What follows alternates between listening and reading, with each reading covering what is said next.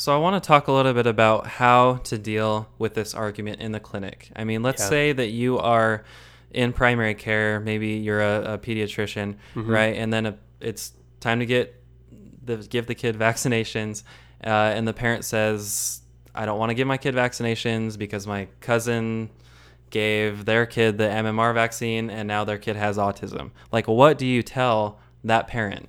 Sure. Go ahead. I guess my opinion over it is, it's like you can't just argue your way, and you can't just argue and convince the other person that you're right and they're wrong, because people have very strong feelings about this subject, and it's like arguing over religion, or it's like arguing over politics, right? Yeah. Nobody wins, and by the end, everyone's just pissed off. Yeah. And so, like, how do you deal with that as a doctor when you face that argument?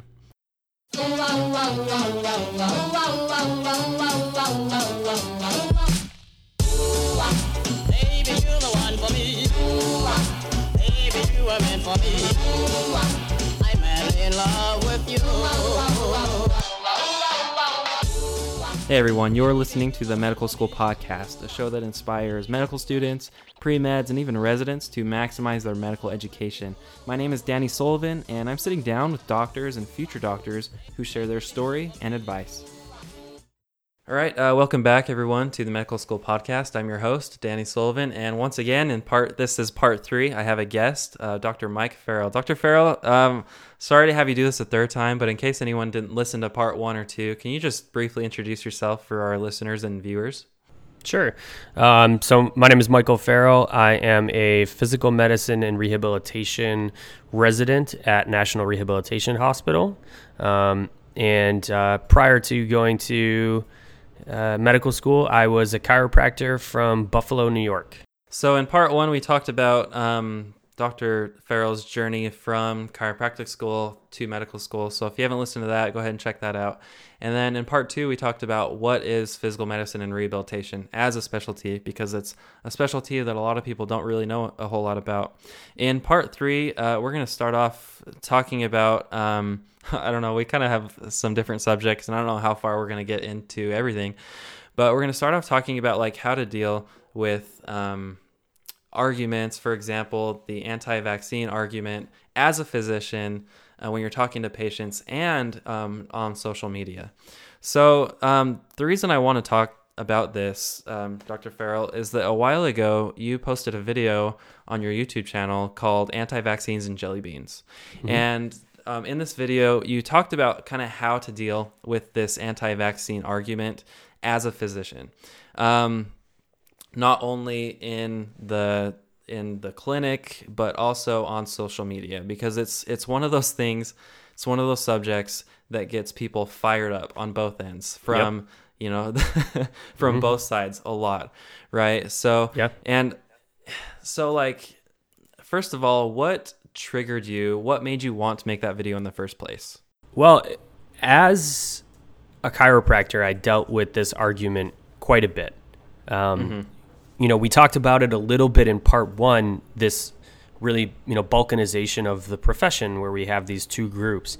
And there is a subset within that division that believe that we should not be injecting things into the body, and that the body has everything that it needs, and that in order for our body to produce immunity the way that it should, that we should be exposed to these pathogens through our respiratory mucosa, and then that should be processed so that we go through it the way that it's intended.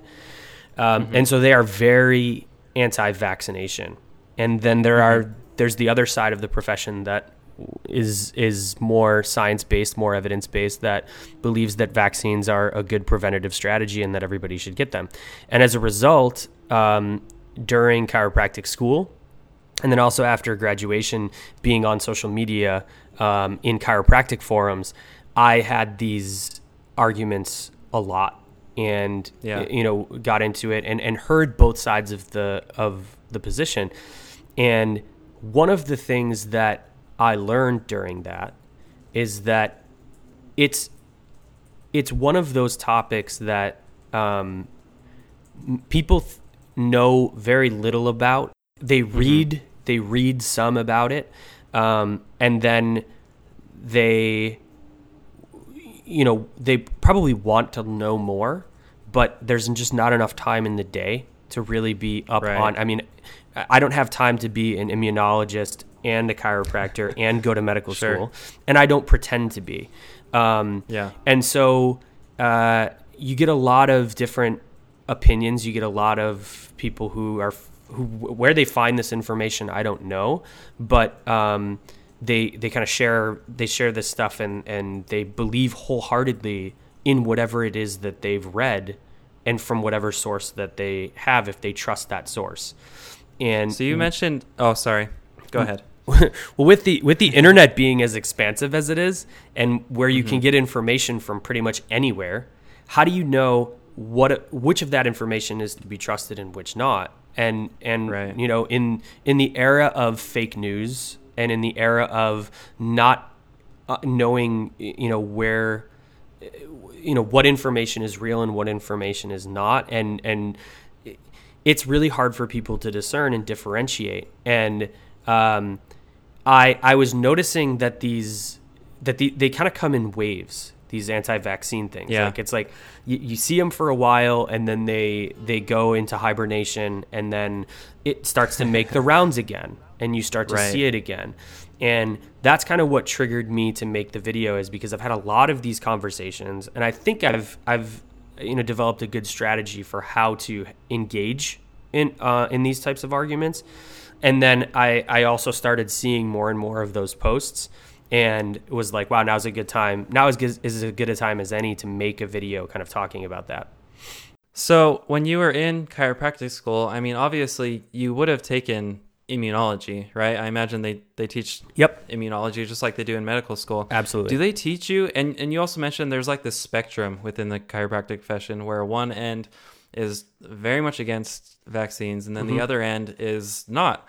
Do they teach you one way or the other, or is that something you kind of gain an opinion about after school, depending on maybe who you work with or who you were trained by? Sure. I can't speak to the other chiropractic schools because I'm not really sure, but I know that a lot of the schools kind of fall somewhere within that spectrum.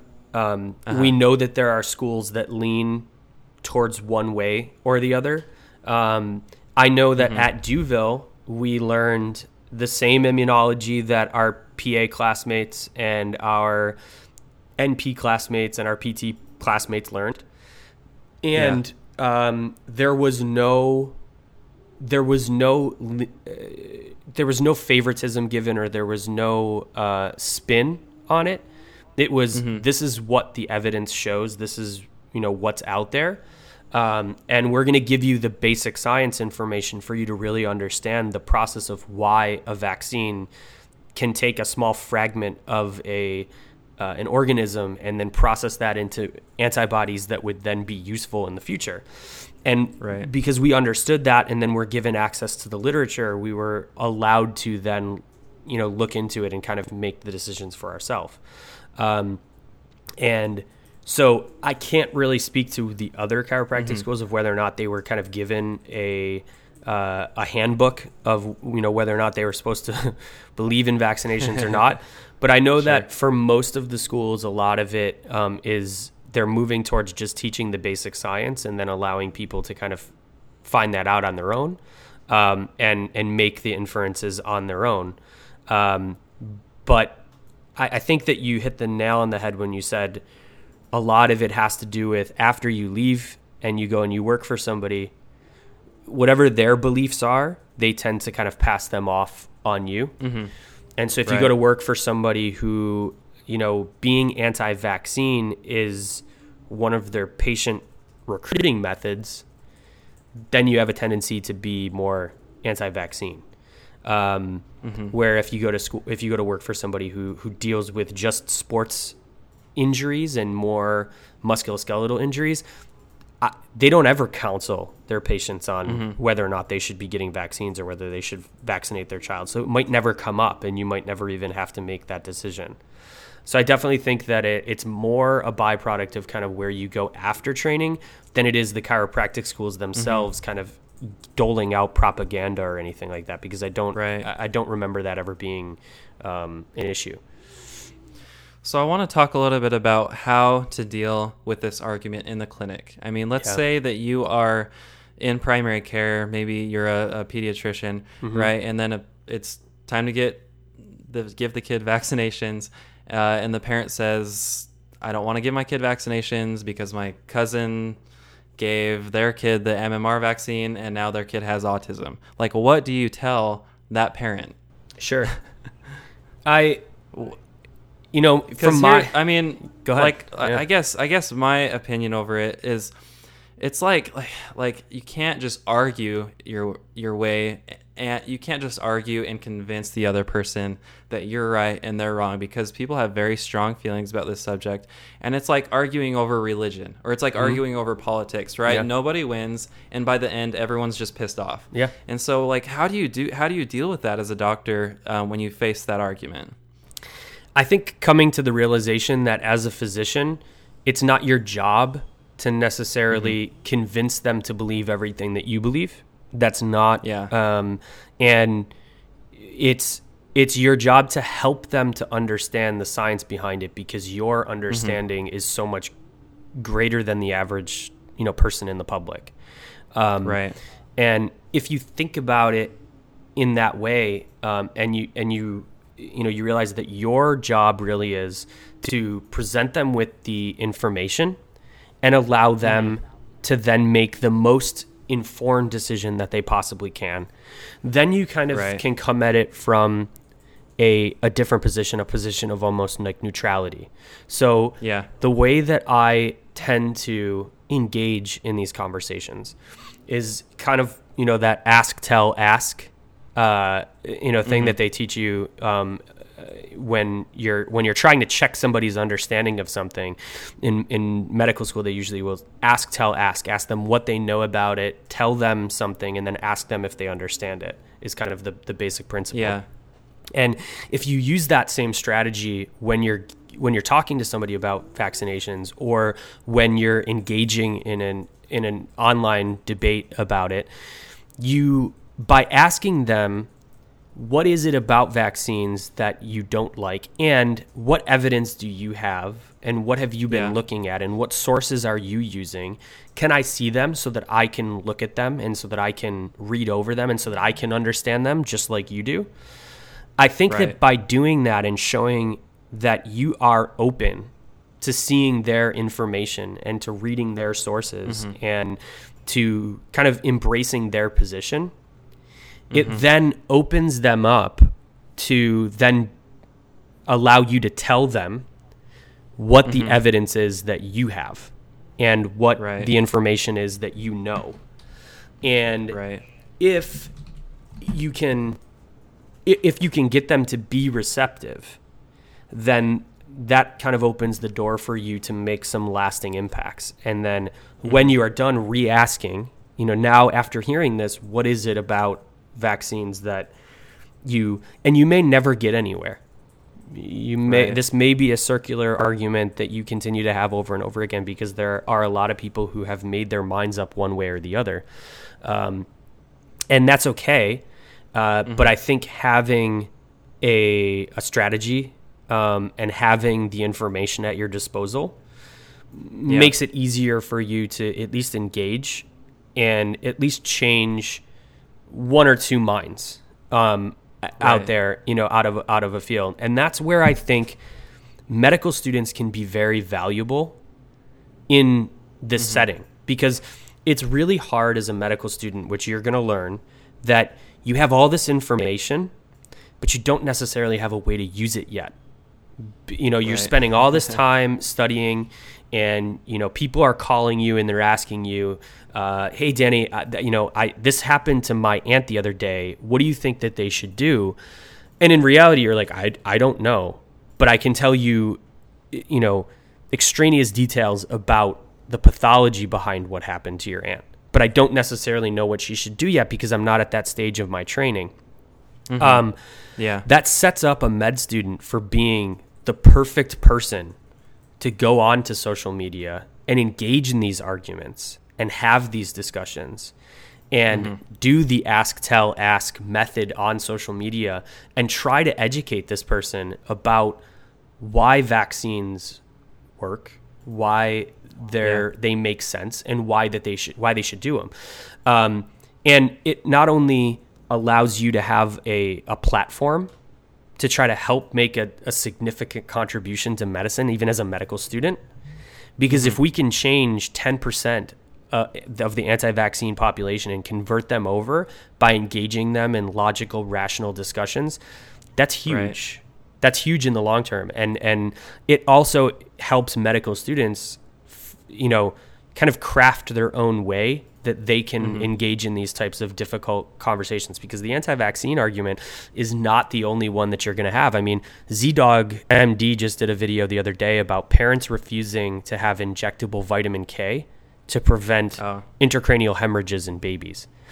Right. So the anti-vaccine is only going to be the start of your difficult conversations that you're going to have with patients, and and conversations that you're going to have in things that you just naturally disagree with on your patients. You're going to come up, and you're going to have to be able to have those conversations. And so why not start to develop those skills now and use the information that you have to go online and really kind of make a good change? I think that it gives medical students like a purpose to like do something with all the knowledge that they're getting. It's real life, it's practical. And I think that they could really make a huge change in kind of guiding these online discussions. So that's kind of the other thing I wanted to talk about is we've talked about how to deal with it in the clinic or as a doctor, but like these days, most people get their information online. And so, do you think that doctors have a responsibility to put some educational information about vaccines online? Because I think, a lot of times these online or like the online platform can just be bombarded with this anti-vaccine argument. And if a parent goes online and types in, how do vaccines work, and then all these anti-vaccine articles come up, they're sort of forced to believe that vaccines are bad in a way, So do physicians and people in healthcare kind of have a responsibility to combat that in a way by putting out pro-vaccine information? What are your thoughts about that? I think some do. The way I look at social media right now in medicine is that it's in a weird place. It's in this, not infancy, but it's you're starting to see the tides turn a little bit, and you're seeing more and more physicians engaging on social media. And that was almost taboo at first for, because we obviously can't give medical advice on social media. It's not like somebody can send you a picture of their rash on their leg and you can diagnose them through that. But as telemedicine becomes more of a thing, and as I think the engagements on social media are becoming more academic, we're starting to see more and more providers taking to social media to kind of share their beliefs and their thoughts. And so I think that those who have a voice and who have a presence and a following on social media, I think that it's their responsibility to engage in the debates about all healthcare topics, whether it be the opiate epidemic or whatever kind of falls within their scope. And the same way that they have an obligation to publish research. It's not a mandated thing. It's not, no one's going to show up and say we're going to revoke your license if you don't have 500 tweets within the next year about anti-vaccine. But I think that sense of responsibility that we all feel to maybe publish, we should feel the same responsibility about going online and engaging and at least putting out quality content to combat all of the just the garbage that you see every day. Yeah. And I think that as more physicians engage online and they're in that space and they start to see those things, that they'll eventually engage more. They'll feel the obligation to post more things.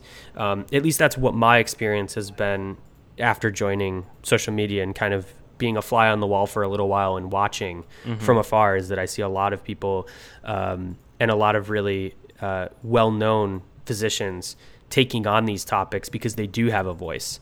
And I think that's great. Guys like Z-Dog, who do, kind of talk about these things and give more physicians a voice. I think that's great. I don't think everyone has to do it, but I think that those who choose to kind of engage in that space are gonna end up taking up the mantle. Right. Well, I think we hit some really good points in this part 3, and I think right now we're gonna wrap up this part 3, and I just want to thank you a bunch for taking the time to be on this 3-part series. And to our listeners, if you haven't listened to part 1 and 2 yet, I recommend going and listening to those. But yeah, so thank you. Thank you so much for having me. It's been a great time, and I wish you luck as you start off on your medical journey. And I know you're going to do great things. Hey everyone, this is Danny again. I just want to thank you for listening to this episode, and feel free to follow us on Instagram at medical.school.podcast. And if you have any suggestions for any subjects you'd like us to talk about on this podcast, shoot me a message.